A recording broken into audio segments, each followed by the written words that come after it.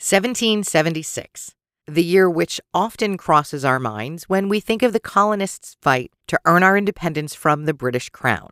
However, that's not exactly accurate. British forces were defeated in New England and driven from Boston in the spring of 1776, almost a year after the shot heard round the world was fired in Lexington, Massachusetts, in April 1775. There were many more battles yet to be fought, yet to be won, and some yet to be lost. The losses in Boston didn't dissuade the British forces because by the end of 1776, they'd captured parts of New York and set their sights on Philadelphia, Pennsylvania. Taking Philadelphia would have been an enormous win for the British because at that time, Philly was the home to the Continental Congress. General George William Howe and his British troops took the long way to get to Pennsylvania, avoiding the Delaware River, and eventually met up with General George Washington and the Continental Army along the Brandywine Creek. You may have heard of the Battle of Brandywine, and if you have, then you know Washington and his troops left the shores of the Brandywine licking their wounds. The Continental Army suffered twice the losses of Howe's troops, and this began a rumor mill among prominent colonists wondering if Washington was truly the man for the job. As if the loss at Brandywine wasn't bad enough, the Battle of Germantown just added insult to injury. It was after the Battle of Germantown that General Washington and his troops bunked down in Valley Forge for the winter. We're going to spend our time today in northwest Philadelphia, visiting Germantown. We'll talk a little more about the battle, the history of Germantown, and a famous residence with a most unusual name, where 240-year-old bloodstains mar the centuries-old hardwood floors. You can probably guess if we've got lingering blood in a house with a name like Grumblethorpe, there will be some lingering spirits too. Join me as we take a trip back through time hunting for ghosts in Germantown, Pennsylvania. I'm Dina Marie, your host on this twisted journey. Welcome to Twisted Philly. There's more mischief, mayhem, and nefarious goings-on in the city of brotherly love than Billy Penn could have ever imagined. We've got it all here on the Twisted Philly podcast. True crime, haunted history, the coolest and creepiest places to visit. Welcome to Twisted Philly.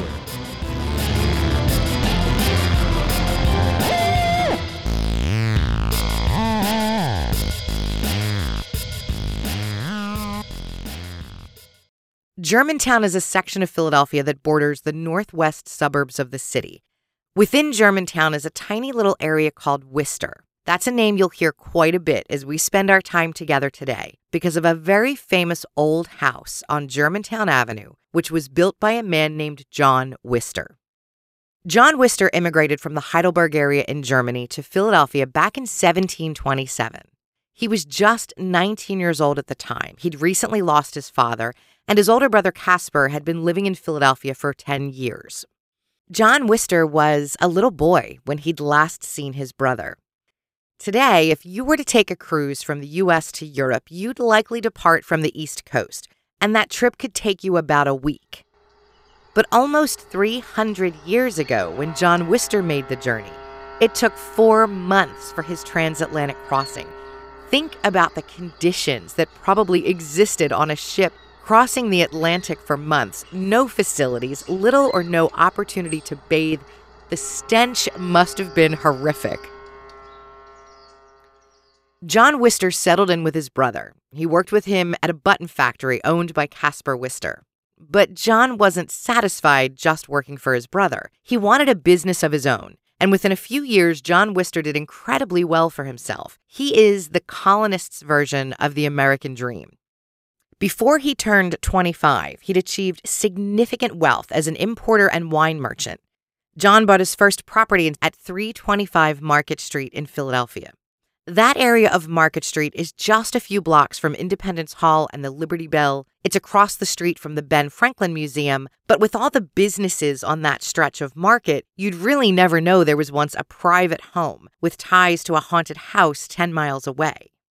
Like many Philadelphians in the 18th and 19th century, John Worcester wanted a country home, a place where his growing family could get away from the hustle and bustle of the city. So in 1744, he built a large manor house on a tract of land he'd purchased years before out in Germantown. Now, at the time, this area wasn't considered part of Philadelphia. It was about a 3-hour horse and carriage ride from his home on Market Street versus the 20 or so minutes it would take you to get there today. The wood and stone used to build his home came from the forest on the land around the property, an area that was eventually called Wister's Woods. Today, there's only about 2 acres of those woods attached to John Wister's big house on Germantown Avenue. It's a 3-story colonial-style stone home. It has a courting door as well as a front door. And if the name doesn't give it away, well, the courting door is where gentlemen callers would come a-courtin'. They'd enter the home through a separate door to pay a visit to the young women who lived therein. John Wister and his second wife, Anna Catherine, had one child, a son named Daniel. He was born in 1739. Daniel and his wife, Lowry Jones, had 5 children by the time the British occupied Philadelphia. 4 daughters and 1 son. Eventually, they went on to have a few more boys. But you can imagine when that second generation of Wisters born in America were living at the house in Germantown, that courting door got a workout. There are so many windows on every side of this house. One of the upstairs front windows is actually a door now, and it opens to a little balcony that looks like a tiny little widow's walk. The 3rd floor rear of the home has beautiful dormer windows. Today, the exterior wood on the windows and doors and the storm cellar is painted a bright red. But prior to the property's restoration 60 years ago, the shutters on the 1st floor were white. There was no little balcony off that 2nd floor window. And there were dormers in the front of the roof as well as the back. The front door used to be columned, but those small columns are gone today. John Wister's home was also known as John Wister's Big House during the 1700s, and it played a role in the Battle of Germantown in 1777.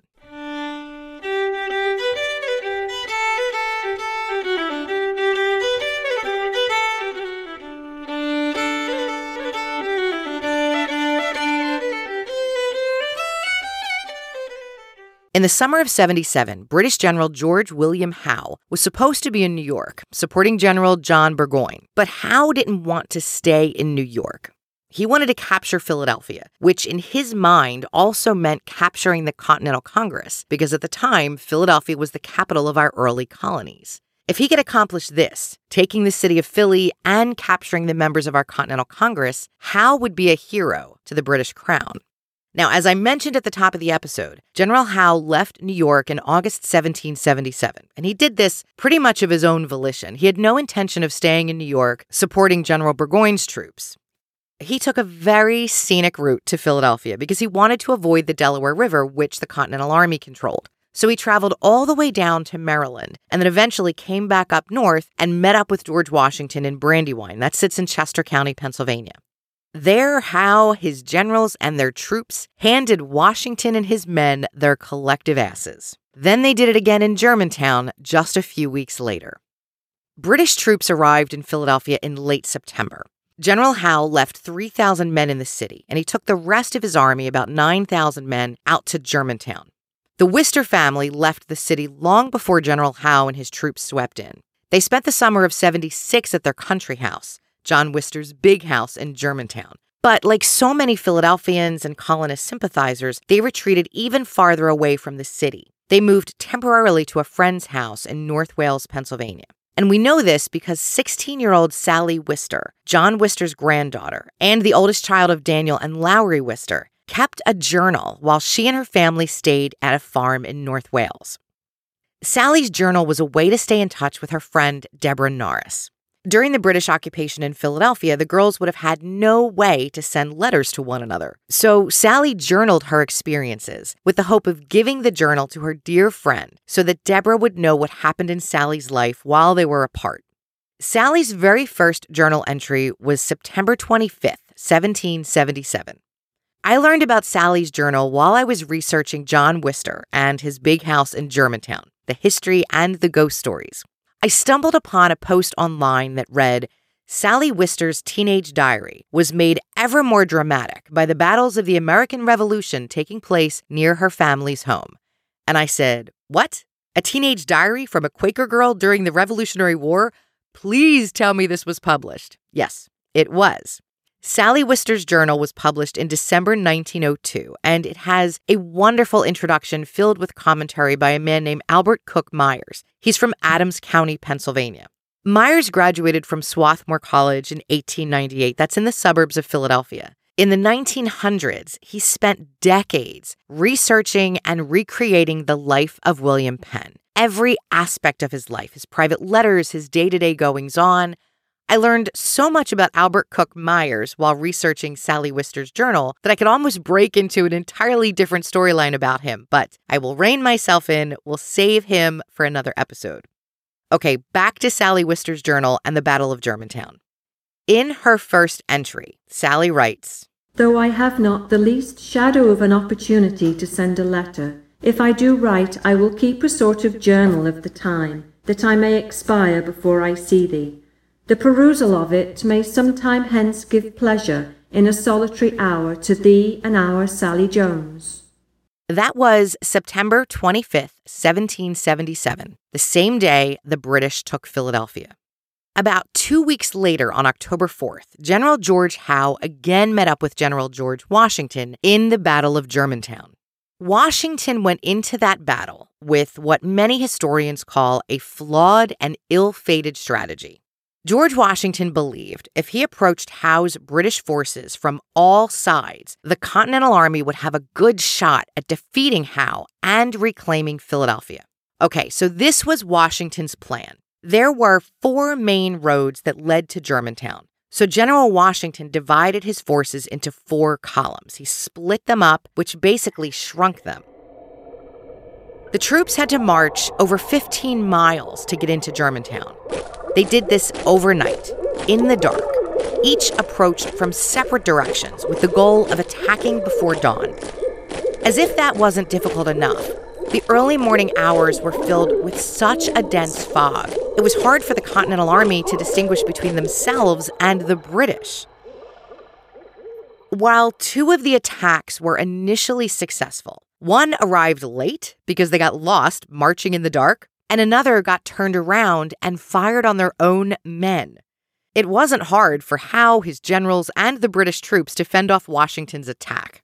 Like the Battle of Brandywine, this was another loss for General Washington. Between Brandywine and Germantown, the Continental Congress started to wonder whether Washington was really the right man to lead their military forces. Now, even though the British won the Battle of Germantown, they too suffered casualties. And this is where we see the connection between the Wister family summer home and the Revolutionary War. The British didn't just occupy Philadelphia. They occupied the homes in and around the city, not just here, but everywhere, as did the Continental Army. One home occupied by the British was John Wister's big house in Germantown. 3 days before the battle, British Brigadier General James Agnew took possession of the Wister House. This was his last home, because on the morning of October 4th, 1777, General Agnew died on the parlor floor. I've read a few different accounts of how Agnew was shot. One stated he rode out ahead of his men in the early morning. He was caught by surprise by Washington's men because of the fog, and when he turned around to flee, he was shot in the back. Another report described a skirmish between the Continental Army and Agnew's troops as they marched up Germantown Avenue, and Agnew took a bullet during the fray.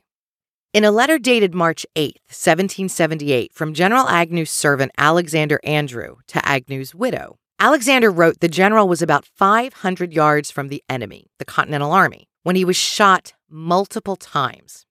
Andrew further wrote, and this is a quote from his letter, "The fatal ball entered the small of his back, near the back seam of his coat, right side, and came out below his left breast. Another ball went through his right hand." Brigadier General Agnew was mortally wounded in the Battle of Germantown.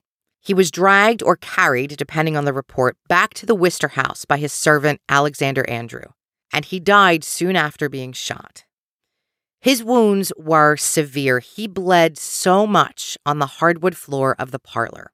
I don't know how long the blood pooled on the floorboards and soaked into the wood, but no amount of scrubbing over the last 240 years has been able to remove the bloodstains. That's right, the blood of a British general killed during the Battle of Germantown stains the floors in John Wister's house to this day. I was talking to Jeremy and my daughter about all of this last night, and one of the things that Jeremy said is, well, I bet you could sand those stains out. But think about it, that wood is over 240 years old. The Wister house remained in the family for about 200 years, and I would imagine none of the family members really wanted to tear up floorboards that were put in by their grandfather or their great-grandfather, wood that came from the trees that surrounded their house. And the fact that they didn't means we've got a pretty cool legend about those bloodstains. The British spent about 9 months in Philadelphia. Sally Wister's journal mirrors that timeline. It was her family's time in exile, both from their home in Germantown and the home where Sally was born on Market Street. I absolutely delighted in reading Sally Wister's journal. You can buy her journal online. It's on Amazon. You can get a paper copy like I did. You can get it on Kindle, and please ignore the reviews. Some people who reviewed this journal clearly forgot it was the writings of a 16-year-old girl. I don't care if it's 1777 or 2019. When a heterosexual teenage girl sees a handsome young man in uniform, she might get a little giddy. If you're expecting some historical tome, this isn't it. It's a 9-month-long letter to her best friend, another heterosexual teenage girl. A few weeks after Sally Wister began her journal, the Continental Army from Maryland arrived in North Wales, and they set up residence at the Folk House, the farmhouse where Sally and her family stayed while the British occupied Philadelphia. The arrival of these men was scary and exciting. There were officers in the house and militia in tents all over the grounds outside. One particular young officer caught Sally Wister's eye. 19-year-old William Stoddard, a major in the Army and nephew of General Smallwood, who led the Maryland troops. Just one day after their arrival, Sally wrote, "Well, here comes the glory, the major, so bashful, so famous. He should come before the captain, but never mind. I at first thought the major cross and proud, but I was mistaken. He is about 19, nephew to the general, and acts as major of brigade to him. He cannot be extolled for the graces of a person, but for those of the mind he may justly be celebrated. He is large in his person, manly, and an engaging countenance and address." She is checking him out, and she's letting her friend Deborah know he was all right on the eyes and smart too. It's just so real thinking of this young girl in her petticoats, telling her friend about which dress she wore, choosing something a bit more mature and less girlish while these officers boarded with her family. I know you can see it. On October 21st, Sally wrote a very descriptive entry about young Major Stoddard. "I have heard strange things of the major, worth a fortune of £30,000, independent of anybody. The major, moreover, is vastly bashful, so much so he can hardly look at the ladies. Excuse me, good sir, I really thought you were not clever. If 'tis bashfulness only, we will drive that away.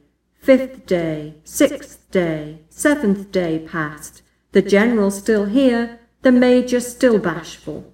The Maryland Army stayed less than 2 weeks at the Folk House with the Wisters. On November 1st at around 2 p.m., Sally wrote in her journal, the general and the major said goodbye to her family. She said her family's hearts were full, and she believed the major was affected. Sally and her family took a last look at them as they mounted their horses and began to ride out. But young, agreeable Major Stoddard rode back, and you could just imagine Sally's heart raced, thinking he was coming back for her. But sadly, he forgot his pistols. The general's nephew, a major in the Continental Army, left his guns upstairs in his room and had to double back for them. I'll tell you Sally Wister does see Major William Stoddard again, but I don't want to tell you how or when in case you decide to buy her journal. Sally Wister wasn't a very committed writer. There are few entries in December, absolutely none in January. In fact, at one point she wrote that everything was dull and she decided to hang up her pen until there was something newsworthy to share with her friend Deborah. In late February, there's an entry about visiting officers from Virginia and Maryland. Sally wrote, "I dare say thee is impatient to know my sentiments of the swains. Howard has very few external charms indeed. I cannot name one. Jameson is tall and manly, a comely face, dark eyes and hair, seems to be much of a gentleman. No ways deficient in point of sense, or at least in the course of events I discovered none. And then the next entry doesn't occur until May 11th, 1778. She didn't write for months, but sometimes that happens when you're journaling. I've been in that situation myself. When I go back to keeping a journal, it's robust and filled with entries, and then it slows down. And then after a few months, I find myself tossing it across the room after a shitty day. Sally Wister attributed her lack of writing to a scarcity of paper, but I think it was a combination of the paper shortage and maybe a scarcity in her commitment to journaling once the handsome young officers were gone. The Wister family returned to Philadelphia in July 1778. Although the British left the city in late June, the Wisters' return was delayed because one of Sally's younger sisters was ill and unable to travel.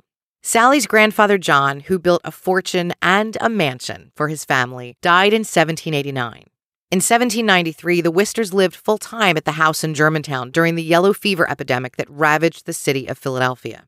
Sometime in the 1790s, Sally Wister and her family took up permanent residence in John Wister's big house in Germantown, the house where British Brigadier General James Agnew bled out on the parlor floor. Sally lived there until she passed away at the age of 42 in 1804. Her friend Deborah Norris didn't receive Sally's journal until 1830, when Sally's brother Charles found his sister's girlhood friend and loaned her Sally's journal.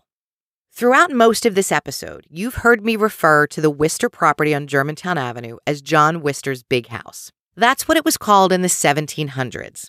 But Charles Wister, one of Sally's brothers, renamed the property Grumblethorpe after reading that term in the book Thinks I to Myself, published in 1811. Today, Grumblethorpe is a historic house museum and a horticultural marvel maintained by the Philadelphia Society for the Preservation of Landmarks, featuring a 2-acre garden and urban farm, a chicken and rose garden, yes, chickens and roses. There are beehives and an orchard. Grumblethorpe runs an elementary education program with hands-on workshops for area schools. The oldest ginkgo biloba tree in the entire U.S. stands in the gardens at Grumblethorpe. It was planted by John Wister. Wisteria bushes are named after John Wister. His grandson Charles, Sally's brother, was famous for handcrafting scientific tools and his overall knowledge of science. A weather diary that Charles maintained while he was alive is still used today to declare the hottest and coldest days on record in Philadelphia. If you visit Grumblethorpe, almost everything you see inside was owned by generations of the Wister family. Antiques like Charles Wister's tool chest, the furniture in Sally Wister's bedroom, and the desk where Owen Wister wrote the novel The Virginian are all on display at Grumblethorpe. What isn't on display, yet occasionally seen by visitors and employees, are the ghosts of Grumblethorpe. The most obvious ghost is that of British Brigadier General James Agnew. In April 2013, during a ghost tour and celebration of Walpurgisnacht, which is a German holiday that some say celebrates the halfway point to Halloween, but really is a springtime festival designed to drive away evil spirits. 2 guests at Grumblethorpe claimed they picked up significant temperature changes in the area around those 240-year-old bloodstains. According to guest Kelly Silverman, the temperature in the house was around 70 degrees. When she entered the parlor, where General Agnew died, she felt an immediate draft, and the temperature there was 16 degrees colder than the rest of the house, only 54 degrees. There are reports of a black mist swirling around in the air above Agnew's bloodstains. In a 2017 interview with the Philadelphia Inquirer, Grumblethorpe educational officer Diana Thompson told reporters she saw a black shape moving very quickly from the dining room into that parlor. She said the shape spun very low to the ground as it moved. According to Thompson, when the shape moved into the parlor, she said, "I'm not in the mood for this." And it disappeared. Thompson also told the Inquirer there's a legend if you're in the house alone at dusk, you can hear moaning coming from the parlor. She isn't the only person at Grumblethorpe to see this black shape. Her son has also seen a shape like this moving throughout the house. Most of the volunteers and employees at Grumblethorpe make sure they're gone before darkness falls. A volunteer at Grumblethorpe named Kelly Alsop told the Inquirer reporters she saw the shadow of a woman in a dress. Kelly, Diana Thompson, and another woman working at Grumblethorpe were on the second floor of the house during the day. Sun beamed through the windows and cast shadows on the walls and the floor. There were only 3 women in that room, but a 4th shadow appeared, and that one wore a dress, yet all of the women in the room wore jeans. Another spirit which is believed to haunt Grumblethorpe is a young woman named Justina who worked for the Wister family. According to some reports, Justina stayed behind in Philadelphia during the yellow fever epidemic in 1793. Legend says one night the Wister girls, Sally and her sisters, saw Justina in their bedroom late at night, and that was shocking to them as they knew she was at their home on Market Street in Philadelphia. The next morning, the family received word Justina died the night before. She fell victim to yellow fever.